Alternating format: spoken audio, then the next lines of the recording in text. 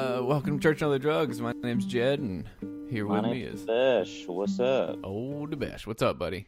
I'm chilling, man. How are you? I'm good. I'm healed, man. I just got back from therapy. You got some hands put on you? Yeah, I wish. Word of the question of the day: does therapy do anything? Here with me is the Besh, an aspiring clinical psychologist. Yeah, and here's Jed, a counselor in training, and the topic is: does it do anything? Are we spinning our wheels? Oh man, I can go on too. Yeah, I mean, what does all the meta say? Like, at least equivalent to placebo, and then like sometimes it's just the therapeutic alliance that's helpful, or like interventions, like specific interventions aren't really better than other specific interventions, or just like that relationship is kind of important. I don't know. Yeah, that's well, because so basically what it boiled down to was she was just like, you need to do yoga and meditation. Yeah. I was like, okay. Thanks. I think my sponsor told me that like years ago. I know. I mean, yeah. I mean that's true. I don't know at all how I'm gonna go about instituting that, or what to do next, or whatever, or even if I'm gonna go back to this therapist. But yeah, I don't know. There's just so much variety in therapy, man. There's just so many different kinds and types, and some people are more interested in going into your past and looking at childhood stuff. Some people think that's totally irrelevant, and like, let's look at your behaviors right now and how they're functioning. I'm more of like, what is the function of your behavior, and like, how is that serving you? How is it serving like how you would like to be? Have you even looked at what you would like to embody in this world? You know what I'm saying? And like, sometimes I don't fucking look at that stuff myself. You know what I mean? And so like that's what Dr. Phil is big on, actually. Is that right? Did you listen to him on Joe Rogan? No. It was solid, actually. Really? I came away from that. I was like, damn, dude, Dr. Phil knows what he is talking about. Damn. Because like, I take so many shots at Dr. Phil, but I've probably never even seen the show. Dude, he knows his, like, whether or not, like, and he understands, like, yeah, he's doing a show, but just like I would love to see Dr. Phil like one-on-one. Dang. Yeah, I'm gonna have to check that out. Joe Rogan's got some really good stuff. That the opiate guy was on there, and then Paul Stamets, my favorite mushroom guy, probably my favorite podcast ever, was the first one with him and Joe Rogan. And I told you about that documentary I saw, huh? Fantastic Fungi. No, what's it? Oh my gosh. Describe. So it's all about mushrooms and their kind of role in really the survival of our species. How they pretty much connect everything. They interview Paul Stamets a lot. He talks about his personal experience with it, how he came into academia like kind of obliquely, like he wasn't like an academic, but he came in like later on in his life, and it was just so. It was like super emotional. It was just such a great. Where can I watch it? Oh, I wonder if there's somewhere in New Orleans. I doubt Lafayette has. Oh, it's like in theaters. It was in theaters. Yeah, it was in theaters. So it should be in videos. So soon. It's brand new. It's brand new. I saw it 2.5 weeks ago. Or something like damn! It's called Fantastic Fungi. Yeah. Yeah. So yeah, speaking of Joe Rogan, we went and saw him in Houston. Hell yeah, man. How was that? It was good. So, Houston's always it's not a fun experience. I'm not a fan of Houston by any. I don't like Houston either. No, by any stretch of the imagination. The city of the city. It's just like city everywhere. Yes, dude. It's gross. No, if you're from Houston, I love it though. It's my favorite. But so me and Kaylee ordered a Lyft to take us from a hotel to there, and so we got like the notification that the Lyft was there, and we walked outside and it was nowhere to be seen. So Kaylee got on the phone with the Lyft driver and just started frantically searching for this Lyft driver, and she thought she saw the lady and ran up to this car and was like, hey, are you, like, are you our driver sort of thing? And the lady just kind of like ignored us. And so she walked away, and then she turned around and walked back. It was the lady. And yeah. So we get in the car, and she was like, did you check the license plate? And we're like, no. Are you the Lyft driver or not? Because she didn't have anything on there that said Lyft.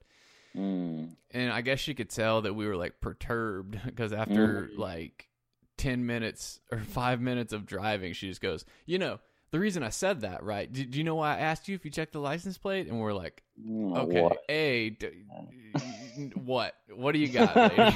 And she was like, it was for sex trafficking. That's a big thing here. Like, for someone like you need to, like, it's for you. I did that for your own safety. What, for you, Jed? Yeah, dude. In my head, I was like, here's the thing, lady. How do you know I'm not going to kill you right now? Right. B, like Heisenberg, I am the one who knocks. Like, B, you're like 86 pounds. I have no fear of you sex trafficking me. It ain't going down like that, lady. Not going down like that, homie. Even Kaylee could probably beat your ass, dude. Yeah. So no, if you were a 7 foot, if it was Yao Ming, like if I was getting into his Uber, right, I might be like, hey, can I see some ID? If someone's going to try to sex traffic me, I'm just going to give up. If this is where your life has taken you, I take pity on you. Just go ahead, man. Exactly. Good luck. You'll probably get $6 or $7 out of me. Right. on a long weekend. Fucking half a pack of cigarettes or something. I don't know. Right. I was like, I don't fit the typical model for sex trafficked demographics. Maybe I'm wrong. Maybe they're looking for skinny, mustached, like emo hipsters or whatever. It's $10 an hour for every tattoo.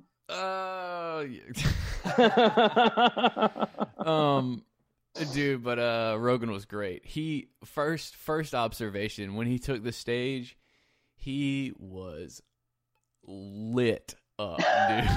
I thought like he would, and I guess it was like, it was a sold out crowd at the Rockets Stadium, Toyota Center. So that's like between like 11 and 15,000 people sold out. So probably maybe it was similar to where I saw him, Rose Center in Portland. Yeah. Yeah. Oh, you did see him. Yeah. Where the Trailblazers play. Yeah. Homeboy was higher than a Learjet, though, dude. And to the point for a second, I was like, ooh, this might be an off show. But then he clicked into it. Cause I was like, you could tell his face. He was, when you see someone, you're just like, oh, you are too high to be doing whatever you're doing. All right, you should not be in public right now, homie, let alone in front of like a bajillion people. Yeah. No, it was great, though, dude. Awesome. I give credit where credit is due on that one.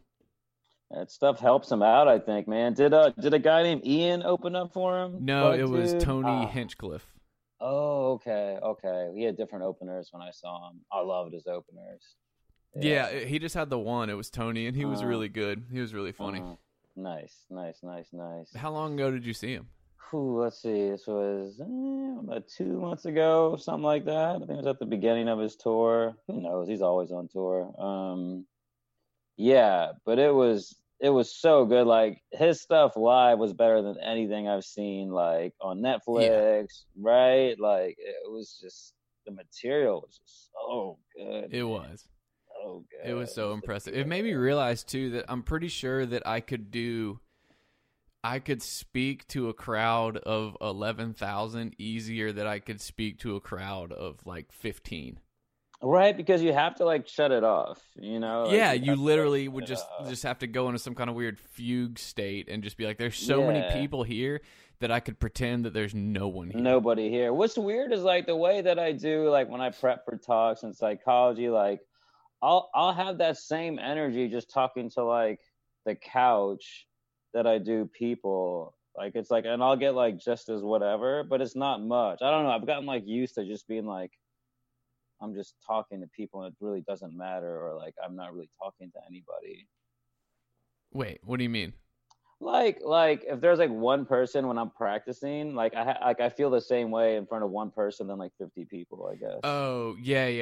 Mm-hmm. I've kind of gotten used to that too, and because I guess like the most people I've spoken in front of is maybe like 100, 120 or 120, something like that. Yeah, I think I did like 5 or 400 when I was like spoke for a ULL psychology day. It was like I spoke, and then like some Buddhist monk spoke, and I was just talking about my research and stuff, and I thought I was gonna be really nervous, but like I wasn't. I don't know. No, where did you look? Do you remember? Because that's what I noticed is that it's almost like there's like a weird veil that you can kind of put up. There's a veil, yeah, dude. And I do that, and then sometimes, depending on what I'm talking about, if I'm talking about stuff that's like really serious, then I'll start looking around like in the eyes of people. But like when I'm talking like in a general way, at least like breaking the ice, and in the beginning part, I'm just like staring. It's like a blank stare. Yes. I'm kind of all cognitive. Yeah, it is crazy. It's like you're looking at everyone and no one. And no one. Picking up a point on the wall. Or that's why like I'll get my friends to sit up front and I'll just connect with one of them. And that's what's weird is I'd rather not look at people I know because it kind of messes really? me up. Yeah. Yeah. Huh. Do you make that awkward eye contact with people you don't know and try to, isn't it a weird, like, not dominance, but it's like you have to go into the mindset of like, these people want to hear what I'm saying, or I don't know how to describe it, like opposite judgment or something like. Yeah, I don't know. I try to put myself in their shoes. Like I gave a talk last week at university out here. It was like for a health psychology class. I just talked about substance use and stuff. And I don't know. I started off the same way. I started off just kind of looking around generally, and then just kind of looking at them individually and kind of scanning the room and stuff like that. Because I know that when I'm in the crowd and somebody just looks at like one person the whole time, or like looks down or up, I just kind of get less into it. Do you think have you noticed what is it called in sociology? Positive discrimination, to where like people, there's almost an assumed intelligence and authority just by virtue of being Indian. Oh yeah, I've experienced that. You're right. I experienced it though a lot more in Lafayette. Oh yeah, yeah. You were like the guru. Yeah, like, literally. Especially when you like, because here comes Besh, and he's going to talk about meditation, this crazy thing from the Far East. One of the wise men has reincarnated. Yes, exactly. He has myrrh and knowledge of meditation. It's true. Yeah. And ironically though, like you did, like meditation was your thing. Sometimes we live up to the stereotypes. Yeah. And then I guess I kind of had to live up to it. Well, yeah, that's the it's like I wonder if you would be, I mean that's a same for me. It's like I wonder if you would, if you would still be as into like meditation and stuff. I know, man. That's the question. I don't know. Did your parents, do they practice meditation? Like, well, yeah, they do. I mean, I was already into it beforehand, but like when I started teaching people in Lafayette, like I didn't think anybody would like it. I'm like, this works for me. And like, I don't think y'all will really benefit from this. Like, I think y'all might think it's a little like woo woo, which is like, also prejudice. Possibly, it totally is. But it's like, it's true. It's true. Yeah. It's like, looking at. I mean, and some people that are just a little too active mind really don't have a good time of meditation, and so, but yeah, I guess there was probably some of that there, and but I was really, what happened was it was the first time I led something. There was like 40 people there. There's somebody's house. I was like 6 months sober, and like the positive feedback I got from it was like insane. Like I wasn't expecting. No, wasn't that at your house? No, it was at somebody else's house. I think Beth DeSonia or somebody. Yeah. We had put something together and like told people kind of weeks in advance, and then we did it over there. It was like Yeah, you weren't sober yet. It was a long time ago. Yeah. How do you know, man? I could have been. You might have been sober for that hour, but Right, yeah. exactly. I was in a McDonald's parking lot somewhere waiting for Waiting the for delivery. a dope man. Yeah. Just trying to decide if I really want to keep doing this or not. If this dude doesn't show up, I'm done. Yeah. And then of course he shows up right before you give up. Yeah. When you that's like the trick. It's like a weird manifest destiny thing where like right. I'm just gonna give up and go, and that'll summon him somehow. Like his dealer sense will go off that he's about to lose a customer and source of revenue. And he mystically appears. Yeah. That would be that's a skit idea. Some sort of drug genie. You gotta rub the crack pipe. Basically, I guess we're talking about like How High, but for crackheads or something. Like, wasn't that where they smoked their dead friend? Oh yeah, that's right. They like used their dead friend as a bong, right? Yeah, no. They planted his ashes and they grew weed plants out of him. Oh, and like whenever they smoked, he would show up as their now that I'm reciting the plot, like that's so fucking ridiculous. So ridiculous. It's actually pretty high concept for a stoner movie. Like, okay. I know. Oh my god. Yeah, so what's man. You been learning? So this was actually interesting. I was at the Krav Maga gym the other day, and a professor showed up, and a researcher, and my instructor had a meeting. I was like, "Hey, go come meet the Besh. He's in psychology," and he was telling me that they've done a lot of cool research. One of which is that, like, on 23andme.com, you can take a genetic test and they can find the genetic variant of if you have a predisposition to alcoholism or heroin addiction. Mm-hmm. All right. So like he said that they've discovered one, and he says it's a little more in depth than like 23andme.com, but he said they've discovered one for methamphetamine addiction, which is interesting.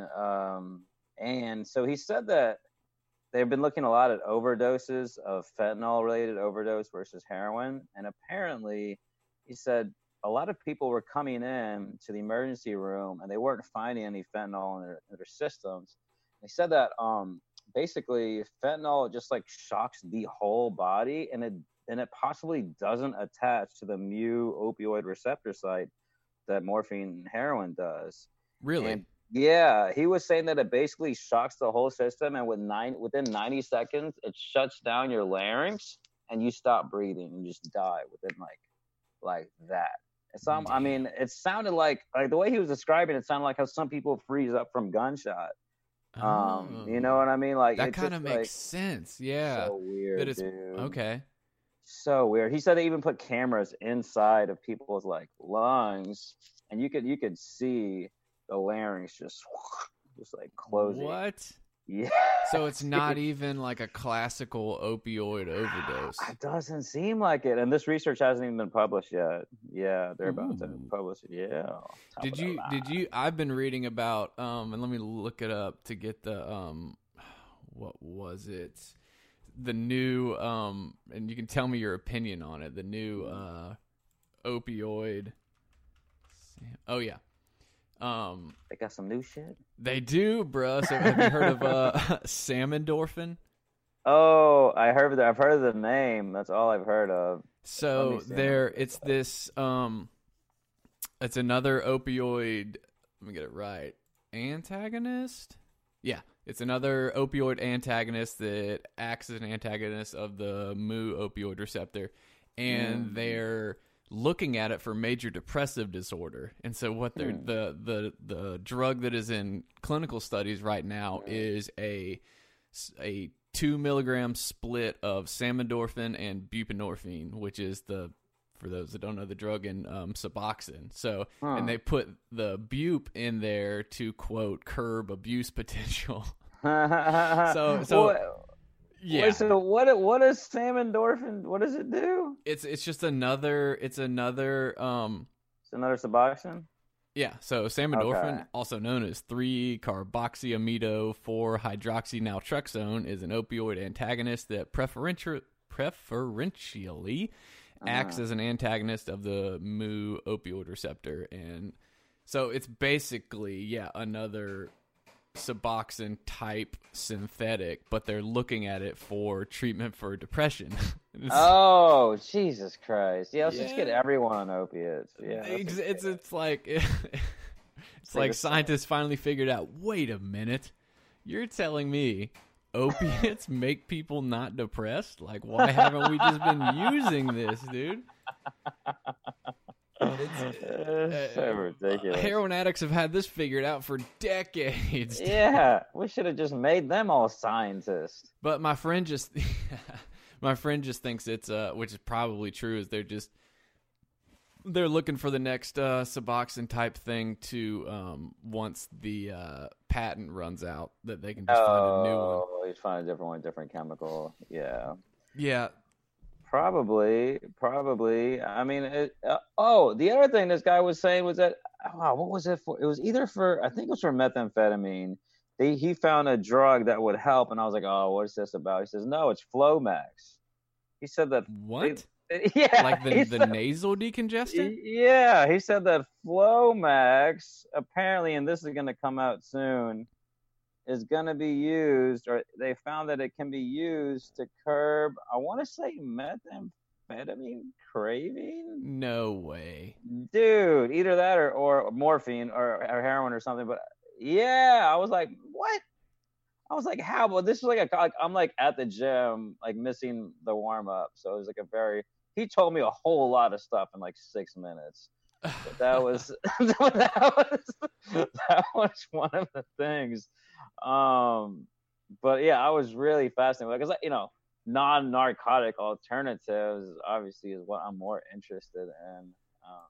What in Flomax? I don't know, man. I need to talk to this guy again. I'm gonna probably email him like, man, say everything you said, but write it down. Yeah. Very interesting stuff, man. But I mean, that's the thing with all these big pharmaceutical companies are like, oh, we got this all wrong. You just take this. And I understand, potential and risk potential, and you're not gonna be getting Hep C and AIDS if you're taking Suboxone strips, and you can be a good little worker and stuff and smoke a bunch of cigarettes. But I mean, it's kind of like how Dr. Drew says, but you don't get people that are, there's more, man. And I'm all about it. I used Suboxone as part of my recovery early on. But I'm not sure if I would be where I am today had I kept on it, No, it's I mean, it's, and that's how I could see it's sure, it could work as an antidepressant, but in so much as you just don't give a shit about much, if anything. Sex drive gone. Yeah. Highs gone, lows gone. You are just so numbed out. So back to Joe Rogan. He was talking about this a little bit. I don't know if he shared this in y'all's bit, but he was just like, man, he was like, back in the day, you used to have to be blind to have an animal on the plane. He talked about that bit. Yeah. And because he started out talking about how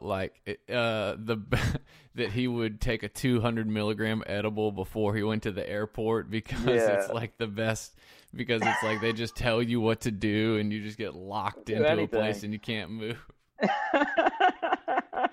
Yeah, and he was saying back in the day you used to have to be blind to get a service dog. Now you just have to be sad. I'm sad. Everybody's fucking sad. Yeah. Welcome. It's true. Then he talked about emotional support peacocks and the peacock, and because he was like, there's not an animal on this planet that gives a fuck less about you than a peacock. You can get shot point blank. That peacock would be like, ah! Yeah. Peacock doesn't give a shit about you, man. Yeah, no, 100%. I do. It brings up the point that we're supposed to be sad, right? We're supposed to be be sad sometimes. Like we're supposed to, and I'm not knocking, major depression. I mean, good God, but is it overdiagnosed? Absolutely. Are prescriptions being, out of hand with it? Like, absolutely, man. And the same with heroin addiction and Suboxone prescribing and everything. I mean, everything's overprescribed. I mean, this stuff isn't conspiracy anymore. Like, it's just fact. Right. Well, so like so what would someone have to say to you? At what point would you recommend medication for someone's depression? And like to everyone that always listens to this stuff, like don't just listen and be entertained. Don't like take our advice. Right. You know what I'm saying? Yeah, do not get off your meds or whatever. Like, don't just throw your meds away, please, for the love of God. But yeah, I mean, it's like, I would say the point at which they tried a lot of behavioral work, they tried behavioral activation, getting it out of themselves. They tried social support. They felt no different for a period of time, and and possibly at least low to moderate suicidal ideation, even with trying some different things. Or if it's so strong, they just cannot bring themselves to try something different, and it could be a way to get them moving behaviorally. And then once you're moving behaviorally, then possibly revisiting, coming back off of it at a later time. And just as a disclaimer, like, I can't prescribe and take people off of, and I won't be able to unless I get another master's degree in behavioral pharmacology, which I do not plan on doing. No, you never plan on doing that? No, I do not want to go back to school ever again. Yeah, I hear that. I hate it, and I wish we really do. Like, we need better solutions, or just quit telling me that y'all have a firm grasp on the inner workings of the brain and that know what's going to work. Like, quit lying to me. You don't. And like the way that they don't, more about drug interaction effects, Jed, than most pharmacologists. Which pisses me off. Which is really bad. When I had to, that's what I told you. Like, when I went to my psychiatrist and he was like suggesting an adjunct, like an add-on medication, and I had to be like, say, Round, like, from what I understand, that could potentially be a life-threatening blood pressure shift due to one of them potentiating the other. And he looked it up and he goes, whoop, you know what? You're right. You're right. I'm not take that one. I was like, here's your money. Like, God, dude. Should I just pay myself? Basically. What is basically, dude. Like, I need someone that makes me look like a Neanderthal. Right. I've had one, I think, my whole life. There was an endodontist in Baton Rouge who was so smart. I don't even know what that is. Right, exactly, dog. Like, I don't even know what your profession is, dog. It's like a dental specialist. Like, they do like the inner workings of like the underlying nerves of your teeth and shit. Okay. He went in, like, surgically cut one of my roots. Ooh. Which is like, God, you gotta be super, like, just knowledgeable and skillful to be able to do that. Like, even like when other people have seen my X-rays at our dentist, they're like, damn, how he did that. but like, he just, based on how he presented himself and his knowledge, I was like really impressed, man. And he was like, this is gonna be a solution for about 5 years, and then it's gonna give out in like 5 years to the day. Yeah, dude, that shit fucking So like, he knew. The only, there was the one in recent memory who floored me with just his intelligence was Dr. Tommy. Oh, yeah, I've heard a lot of good things about Dr. Tommy. That dude had me pegged in, like, and here's the thing, too. He could have just been so intelligent that he made me think that he had me pegged. Either way, that's just as effective, in my opinion. If you convince me, like, if you are smart enough to convince me that I, myself, am a peacock, then I'm going to go strut my feathers and be none the wiser. You know what I'm saying? Yeah, it works the same way. Yeah. Like, it was good. It was good. I was just like, oh, there's some relief. And I think that's the whole thing is just like, you want to be known in a way that you don't know yourself.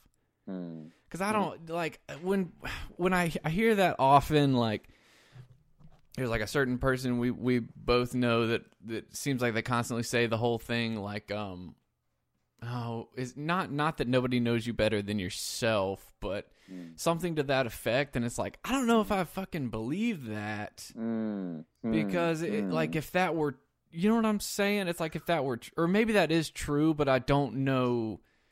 There are sure as hell solutions to myself that I'm not aware of, or that I don't know. For sure. You know what I'm talking about? I think a lot of that goes back to the concept of a self being like a solid thing and not like a transient, movable kind of conglomeration of social learning history, environments, and just, you know, like all these things, man, past experiences, and that it's movable and changeable. But yeah, I mean, like, I like how Gandhi said, God made man in such a way that he can't see behind his own ears. So when his brother, you know, when his brother makes comments about what's behind his ears, he should probably listen. Yeah. It's like, it's like my problems are the back part of my haircut, to where like, right, and like the therapist as a barber, if he fucks up the back of my hair, I don't know, man. You know, I can't see it. He could show me it in a mirror. I think I just figured out a philosophy of life, and I'll call it the barber chair, right? The barber chair. It's I can handle the front. I need you to get the back. Get the back, dog, because I can't see that. I can't see it, man. I can feel it. It feels like it's messed up, but then, like, I asked my wife, and she's like, "It looks all right." It looks all right, and it's so obvious to other people, right? But it's not going to be obvious to you, and it doesn't make other people smarter than you. It's just that's their point of view is different than yours. You know, that bringing it back to our Lord and Savior Joe Rogan as well, but that was what he said. He was like, it's like you can think you're smart, and then you talk to someone who's really smart, and you're like, oh. Yeah, that happened to me in high school, and I was like, oh, I'm stupid. Yeah. Whoa. And it's so good to surround yourself with people like that, man. You know? Yeah, and then it gets you just one...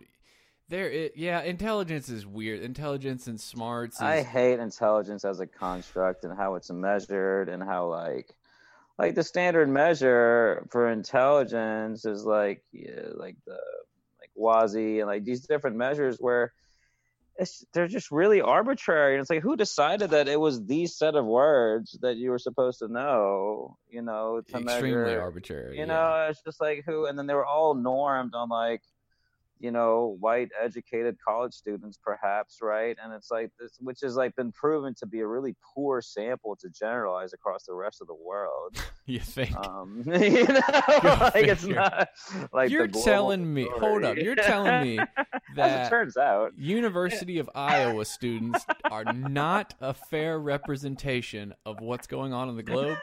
Get out of here, bro! Right? I don't even have time for you. Speaking of which, speaking of college students doing crazy shit, how about Hong Kong, the archers? We got the bow and arrow. Have you been no, have you been what? Really? What is happening? Everyone who's listening, since the mainstream media is doing a very poor job of covering it, but just go Google Hong Kong student archers, Hong Kong students. It's so pull it up, Jamie. Yeah, pull that shit up, Jamie. We needed Jamie. I've always said that my ferrets are my Jamie. Go pull that shit up, Kylo. No, whoa. Yeah, I mean, the protests in Hong Kong have been going on for 2 months now, and now they've escalated to the protesters are using bow and arrows and gasoline bombs, and it is getting. I mean, we're very, very, very, very, very close to another Tiananmen Square. Damn, well, they light the fire, huh? Jesus Christ. Yeah, but they're straight up like the University of Hong Kong, and I might be misquoting that. Forgive me. But yeah, it's become like a fortress now, and they're all arming themselves with bows and arrows, and like the craziest video I've seen so far is a police truck was trying to drive in, and you just see all these Molotov cocktails come at it, and it just gets ignited. They're cementing down. They've covered all the roads in cemented. Originally, they glued brick shards to the roads to make them unpassable, and now they're just cementing it. I mean, it's So what is the beef? What are their demands? Well, I'm gonna misquote it here, so let me not misquote it. 2,000 injuries, 10 suicides, 2,300. Oh yeah, that arrested. was it. The first cause was the Hong Kong extradition bill. Okay. So it goes back, like, I had to familiarize myself with the history, but it goes back to how Hong Kong's been like contested, and it was originally under like British rule, and it reverted to Chinese rule in 87 again or something like that. And this is just like it's just basically China trying to retain control, and they trying to be autonomous, and then the Chinese government just doing horrible things. Okay. And then, like, in America, like, corporations are getting on. That's why people hated LeBron, because he supported China, and it's insane. It's just it's crazy. Shit's real crazy. Look into it. Crazy, dog. Damn. Yeah. I figured you would know about it up in what's the latest political thing going on in Portland? I don't know, man. Like do they just make things up every now and then when they get too, like, because it seems like there's no real big issues they can go after right now. Yeah, man. They just create issues when they're not there. I don't know. I haven't been paying attention, dude. I don't have cable anymore, and I don't know. I don't know what's going on in Portland. It's just you put a bunch of white people together, and they just get really self-righteous, and that's kind of just what happens. Self-righteous white people. It's just I don't know what goes on in their heads, man. Yep. So, any updates on your where you applied for your internship? Man, I applied everywhere, but I haven't heard anything. How long does it take? I don't know. I think some people are hearing back already. I don't think anybody in my program has heard anything yet, but I haven't got any rejection letters. Oh, that's good. I got really shocked, and I got like this false sense of joy because I got an email from like Harvard Medical School. It's like, we invite you to something, but it was just like an invitation to like a meetup at some psychology conference. Oh yeah, it was. Yeah. Just like, oh. Or it was like an invitation to donate money or something. Open your hearts and your wallet. Yep. But this was, I've been doing. I didn't tell you about. So I'm involved in this prison research, and we hosted this fundraiser. We're doing this intervention in prisons, and it's really cool. And last week I went there, and it was crazy. They like, it was the weirdest mix. Like, they had all this like Portland like big money, and then a bunch of prisoners. And what was it? So it's based on something called 3 Principles Correctional Counseling, and we basically go in there and just teach people that their experience of reality is constructed from the inside out. That life isn't like coming at you, that you base your opinions, judgments, and actions on like distorted thinking. And like if this dude looks at you messed up, it's not because he thinks you're a piece of shit. Maybe like he had a bad day, whatever, you know what I mean? Yeah. And so we basically train people over and over and over again to change the way they think, to notice that their reality is ever changing, man. And it's not like we just take the mind less seriously. A lot of principles we use in psychology, but their piece is like, there's this innate truth that you have innate wisdom, and that you can tap into that wisdom, which I think is a beautiful thing, and very not psychology, because psychology likes to say that there's no, at least most psychologists say there's no like ontological or like truth with the capital T. Which I don't believe. Which is dumb. Which is dumb. Yeah. I may not be no one of them smart Booker guys, but I tell you what, that's dumb. Bro. That is some dumb with a capital D. That is dumb. D-U-M. Dumb.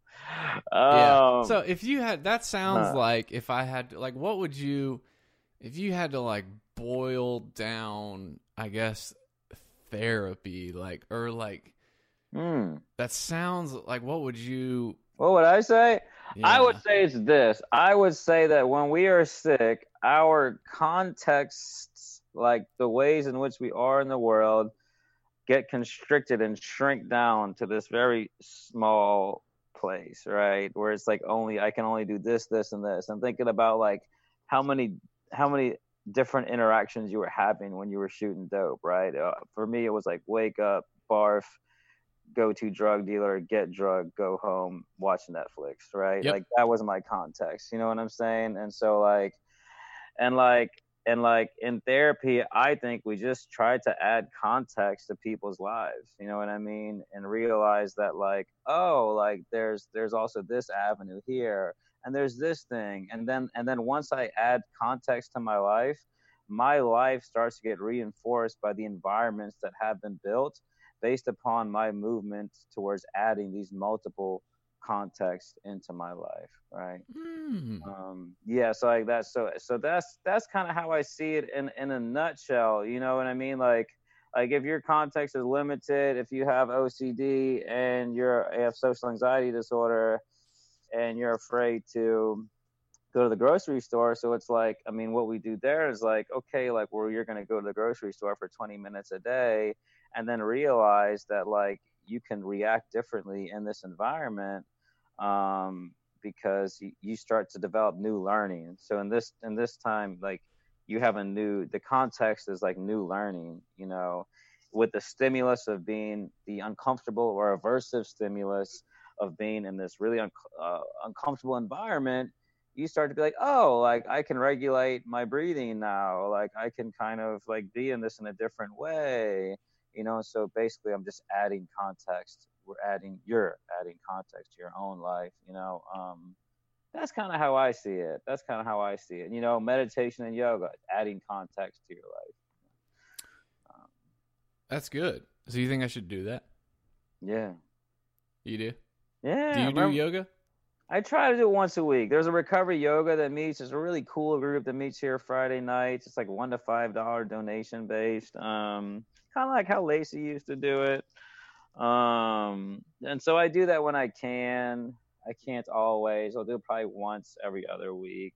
And I have good periods where I do it like on my own at my house with like YouTube, but it's been like a month since I've done that. Yeah, I think I'm gonna let Kaylee tonight, because she's been doing it on YouTube. I'm gonna I'm gonna let her show me. Start with that. Yeah, start with that. Just start small with everything, man. You just start small. The only problem with alcoholics is we want to be good at things, you know. Exactly. I hate being new. I know.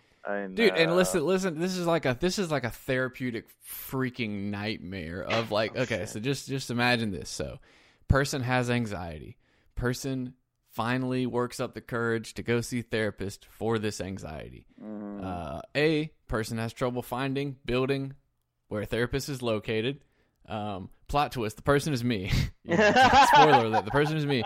Has to call lady, finds out where the building is. She's running late. I'll be there soon. Okay, sitting in the parking lot in the car. Car pulls up. Lady. Oh, that kind of looks like the lady in the picture. Get out of car. Follow her into the building. Follow her into office room. Receptionist. What are you doing here? Excuse me, lady. Is this not the counseling office? No, that's next door. This is like some realty management company. Oh my god! Do all you people look the same? Yes, dude. And she looked at me with such, like, she gave me, you know, when someone gives you the up and down, like you don't belong here. Oh my god. Yes, dude. So then I just went back out and sat in my car. Like, what an awful first experience, dude. I was like, jeez, dude. Oh, that sucks, dude. Finding a therapist is so hard, man. And yeah, you're right. Like, you make the decision and then you do it, and it's like that everywhere. But I imagine even harder in Lafayette. But yeah, finding someone that like that jives with you and that whole deal.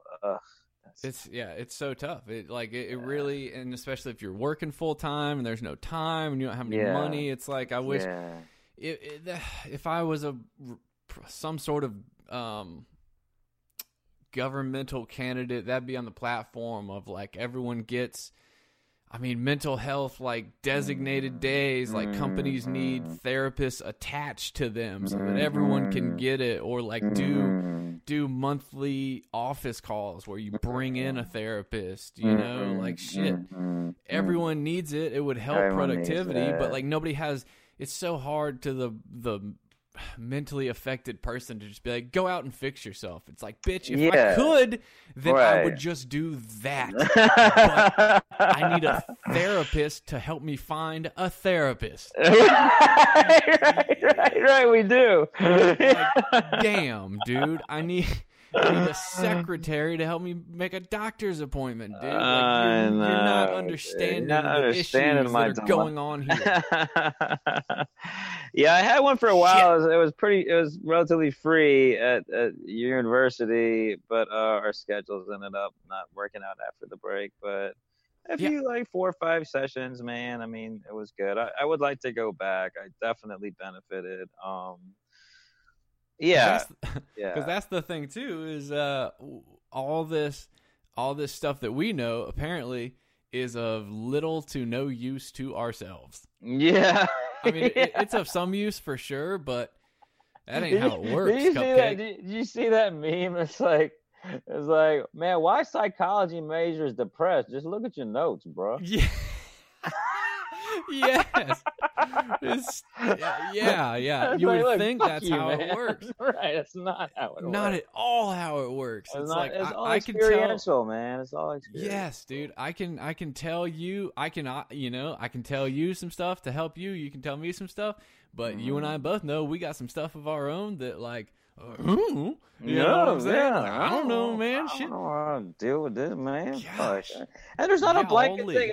It's not all topographical, right? It's not like this is the solution for this. No, dude. Like, if you're like this and you do this, then I mean, you've got to come from the bottom up. You know what I mean? Like, it has to be workable for you, or else, it's like, yo, like, tell a handicapped person with no access to me, you just need to fucking go to AA, you know? It's like, how are they going to do that, man? Yeah. Yes. Right. Yes.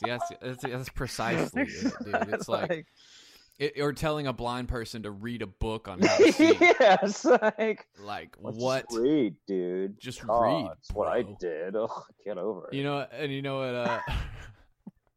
and my new boss, he's great. You know who I'm talking about, though? You know what he told me? What? He was just like, maybe nothing's wrong with you. Do you ever think of that? Oh, wow. That's awesome. But to his credit, no. To his credit, I was like, I mean, you don't know. I get that. I like that. I get what he was saying. Where it's we will. It's been really great having him, like, for real. He gives me some solid advice. But it's to his credit in that it's like, it's probably not, like, overthinking is for sure the crux of my problem. I would agree to that. And so is it as bad as I'm making it? Probably not. And can I make it worse? Probably. Is there some things I can't make better? Probably too. But it's, you know, taking it back to, I guess, taking it back to gratitude. And I've had, you know, things are good. Things are good. It's just stress and anxiety and blah blah blah blah blah. Yeah, it's always the thinking mind, right? I mean, it's always the thinking mind. That's where, like, that's where I don't. That's where my psychiatrist fails me when because like his thing when he had to write me a prescription last time was like, I mean, if you're still having suicidal ideation, I can't let you walk out of here without medicine or whatever. I was like, okay, whatever. It's like that's what I don't think he understands. Is that's not true. Really? I mean, low suicidal ideation. I mean, that's what I'm saying. Well, and that's, you don't need meds for that. That's what I'm saying. It's like, look, it's not so much that I want to kill myself. It's that, like, if you're saying, like, I feel unsafe when I leave here, I don't know if I'm going to kill myself or not. Then it's like, okay, well, we need to, like, maybe hospitalize you or, like, come up with a plan, which may or may not involve meds. You know, right. But low suicide, you know, half of us have low anyway. I would say more than half. Yeah, and that's the thing, and it's not it's just that, like, I get every now and then you just want the frustration. I think that was the appeal of like opiates and drug addiction and stuff. Right. Is that it made the carousel stop for a second, and then it, of course, it creates all these other problems. But it's like, yeah, that just slow down. Slow down a thinking mind, man. Yeah. Going a mile a minute. Good thing I have a podcast that literally just is nothing but self-indulgent gymnastics. That'll help me slow down. So real quick, what do you think about this Mandalorian? Or you got your own podcast? Did you just read my mind? Did you just read my mind? Oh, is that for real? It's actually on the background of my TV right now, so I'm just looking I think I'll quote my Facebook post where it did more for my depression than 15 years of antidepressants ever could. It's fucking incredible. I love this, man. I love this stuff. This is so good. My friend thinks that because the last episode is like a couple weeks, 2 weeks maybe before the movie comes out, that it's gonna connect to the movie in some way. Wait, hold up. I know nothing about. My brother was just like, "Yo, bro, you should watch Mandalorian. Here's my account," and that's my extent of what I did. No research on this. So there's a movie coming out. No, the next Star Wars movie. Oh, the next. Oh, okay. It's gonna be connected to. Okay. Yeah. Okay. So this is set 4 or 5 years after Return of the Jedi. Okay. And so, I'll have to look at my timelines again. But yeah, so it is possible. He thinks that the baby, spoiler alert, but I'm sure it's all spoiled now. The baby Yoda type thing will be in the new movie somehow. And so that is not Yoda, or it is? No, so they say that it's 50 years old, and Yoda would have only died about 5 years ago, so that would mean that thing was made 45 years before Yoda died. Oh, okay. So everyone's thinking clone of some kind. Huh. Because in the old canon, so Yoda's species is never listed. George Lucas never even named it, or he did name it, but nobody knows it. And basically, it was implied that like Yoda's species was produced by the Force whenever it was necessary. Damn, he's like an avatar. Something about Yoda makes me think that like if George Lucas was to spin this into a real life context, that like. And this could be my own biases and like being a proud Indian Hindu, but like I feel like Yoda represents like the Hindu or like Eastern mystic tradition in some way. Yeah, well, the Force is heavily pulled from that. Yeah. I think that Yoda represents Jesus. There's no way, though, dog. Like he just don't look like him. No, it's way more Eastern, pantheistic or panentheistic. I think that's right. Yeah, panentheism, not pantheism, where like how is it? Everything is God. Someone, if I'm wrong, so just email me, churchandotherDrugs@gmail.com. Yeah. So we'll see. It because like the Emperor's coming back, and it is like the themes of balance. It would be kind of interesting if like the Force remade. I don't know, man. It'd be so. And what I've also heard is that Kevin Feige from Marvel. He has signed on to Disney, and like the rumor is that they are looking, because one of the complaints about Star Wars is it doesn't have the cohesion and connectedness like the Marvel movies had. And they brought in Kevin, and they're looking at him to do like a 17 film story arc, basically, of like just a massive. And they all like the new video game that just came out, Jedi Fallen Order, the Marvel comic books. So like they're rewriting the new canon, and with like Rebels and the Clone Wars, everything is feeding each other. So the Mandalorian probably will have some stuff that might show up in the new movie. We'll see. Okay. Very cool. I like it so far. It's really so amazing. Good, I love it. It's so good. And I love Pedro, dude. Which one, Pedro? From Narcos. Bane? Oh. He's the Mandalorian. Oh, snap. So, or he's Red Viper from, or the Viper from Game of Thrones. Yeah. Oh, nice. Yeah, he plays the Mandalorian. Oh, well, I haven't seen his face yet. You know what I'm saying? Well, which gives hella credit to him as an actor. Like that. Yeah. He's such a compelling character. Right. You don't even need the nonverbal facial gestures. You know how hard that is, but it's like the subtle like tilting and head nods and body language and his voice. Like that shit is talent. That's talent. Wow. To use like this. I mean, that's like 80% of acting, right? It's like nonverbal, like. And you know who the assassin droid was? The voice. Your boy Taika Waititi. Who Taika Waititi? He directed Thor 3. He was in What We Do in the Shadows. Oh, okay. He voiced Korg. Word. And you know what I'm talking about? You're just saying word. What is Korg? All right, so you've seen the new Avengers? Yeah. The dude, Thor's friends, the big Rocky guy. Oh, yeah. He was like, Thor, that guy is back on the video game. Yeah. He's calling me a butthead. For sure. Well, I'm excited about this. So this is going to be dropping like an episode a week, I guess. Yeah, man. The run time is kind of a bummer. It's super short. I know, and this sucks. I'm on a week-long Disney Plus trial, so I'm kind of. Oh, they gonna get you to sign up? No, they probably will. Or I'll just. Yeah, well, I'm not gonna say what I'm gonna do. Oh yeah, do it. It rhymes with army matey. Yeah, that's what I love. How we've come full circle, and now we're just back to cable. You know what I'm saying? Now we've just got 27 streaming services. Yeah, everyone's like, I don't buy cable anymore. You know, I'm too good for that. I just yeah, you do. I just pay more now. Yeah, well, we got it. If you have Verizon Unlimited, you get it for free. So that's what we're rocking. Oh, that's cool. Yeah, that's cool.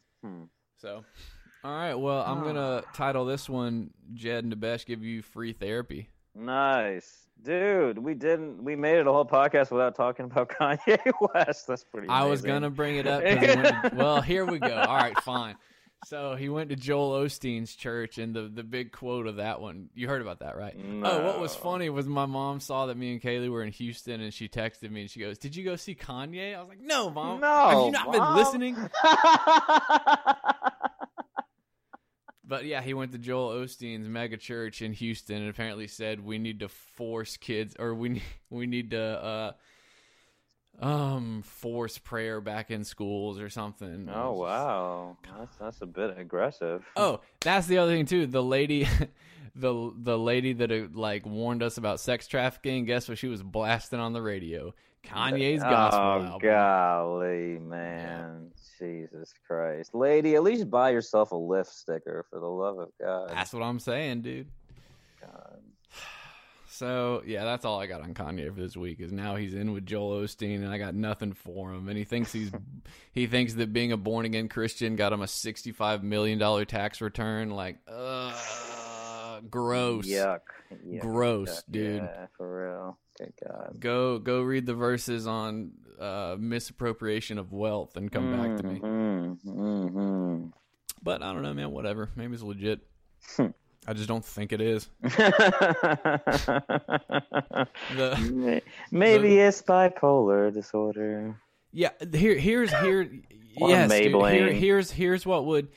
And I don't even know if this is the wrong thing to say or not, but like what would astound me more, honestly, what impresses me more is someone like Justin Bieber, who is like apparently converted, and like you haven't heard nothing from him.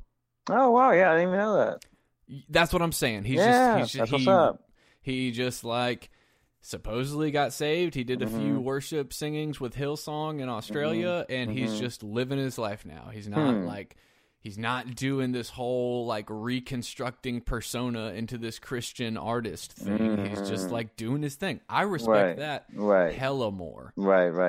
You know what I'm saying? Same. Like yeah. you don't need to then go back, and it really seems like he's recreating himself as Kanye the Redemptor. Interesting.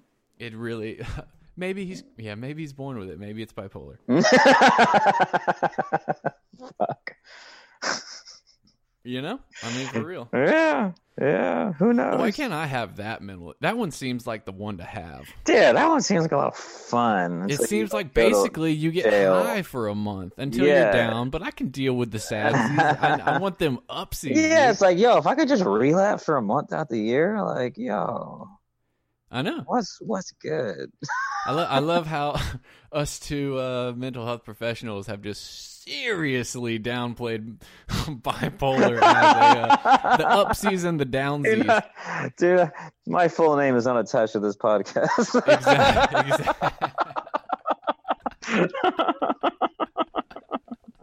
And I did not diagnose anybody in the public. That's true. Yep. So once again, this was Jed and Joel Osteen signing off. Hi guys, signing off. Yeah. What you really need to do. Lord help us all. But all right, send me an email, churchandotherdrugs@gmail.com, storefrontier /churchandotherdrugs, and patreon.com/churchandotherdrugs. We'll see you. Bye.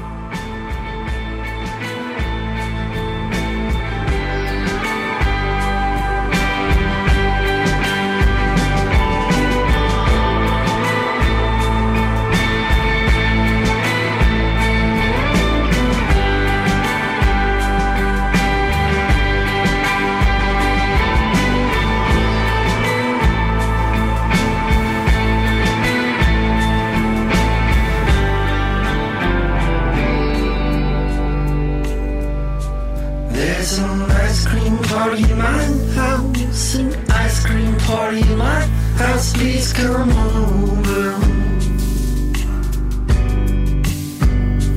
There's an ice cream party in my house, an ice cream party in my house, please come over. There's no end to the ways that we can play and play and play, so please come over. There's an end to the day and it ends much differently this time. Come over.